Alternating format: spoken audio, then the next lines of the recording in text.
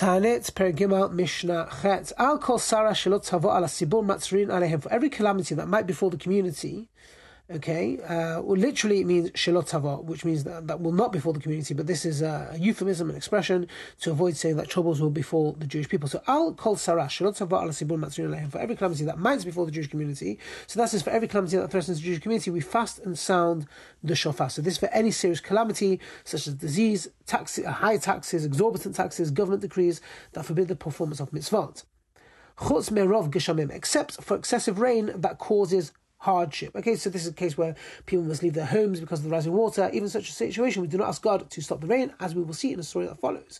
Okay, why? Because, well, I mean, we'll see in the story, but essentially it's because rain is intrinsically a blessing. We do not ask God to end it unless it causes actual harm. So this is talking about Eretz Israel, where the makeup of the land is such that all rain is essentially beneficial, even if the people do not perceive it as such and find it burdensome. In other lands, though, where too much rain causes damage, we do pray for it to end. So we're going to see a story now. So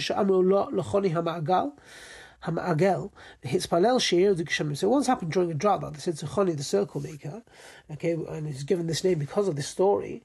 They asked him, pray that rain should fall. He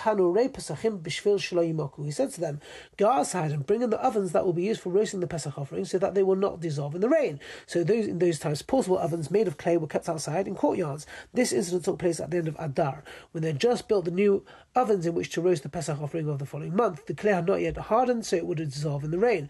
Choni was so confident that his prayers would be answered right away that he told the people to prepare for a great downpour. So he prayed but did not fall.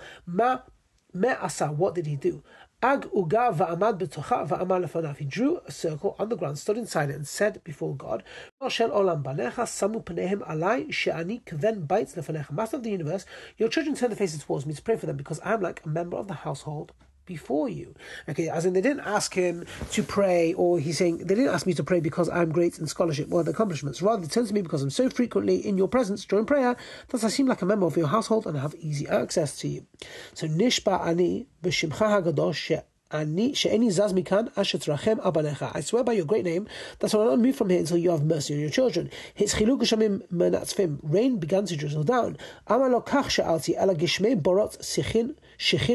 He said, I do not ask for such rain, but rather for rain that were for the pits, ditches, and vaults. Okay, that's where water is stored. So it's chilul. So no, then it began to fall furiously. He said, no, I did not ask for such rain, but rather for rain of goodwill, blessing and benevolence. Rain fell normally and continued falling until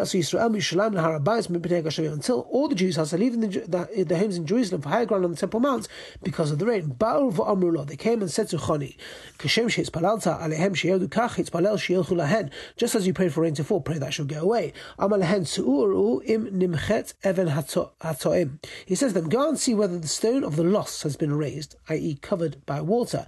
This was a large stone in Jerusalem upon which a person who found a lost item would stand and announce his find.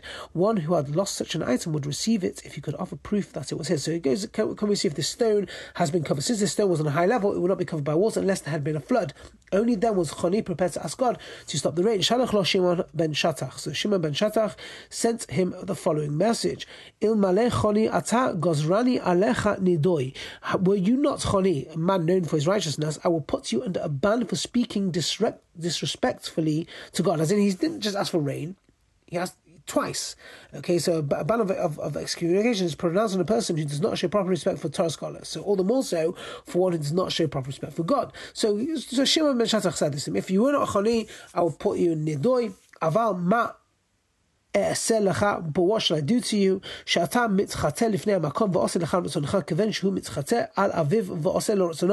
you are like a young child before God, so he fulfills your wishes just like a young son who makes requests before his father, and his father fulfills his wishes. But so even though a young child often words their requests improperly, the father will nevertheless fulfill the requests. And it was about such people that the Torah says, may your father and mother be glad, and may she who bore you rejoice. A parent will be proud of a child like you. Since Hashem answers your requests, he's clearly pleased with you, and I will not place you under a ban. Mishnah Tes. The Mishnah discusses what is done if the community's prayers for rain are answered during the course of a fast. So how you mitzvah it? So let's say they've been fasting for rain since the previous evening or since the first light of dawn. And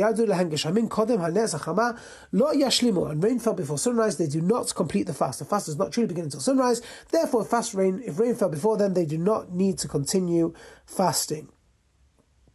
However, if rain began to fall after sunrise, they finish fast, because once that fast has begun, it must be finished. Now, Rabbi Eliezer said, if the rain began to fall before midday, they do not complete the fast.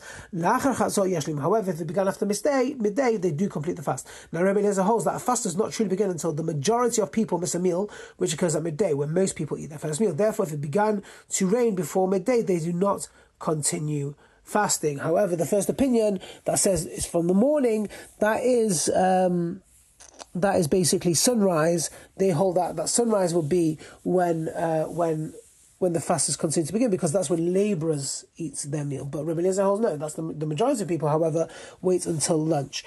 Now, it once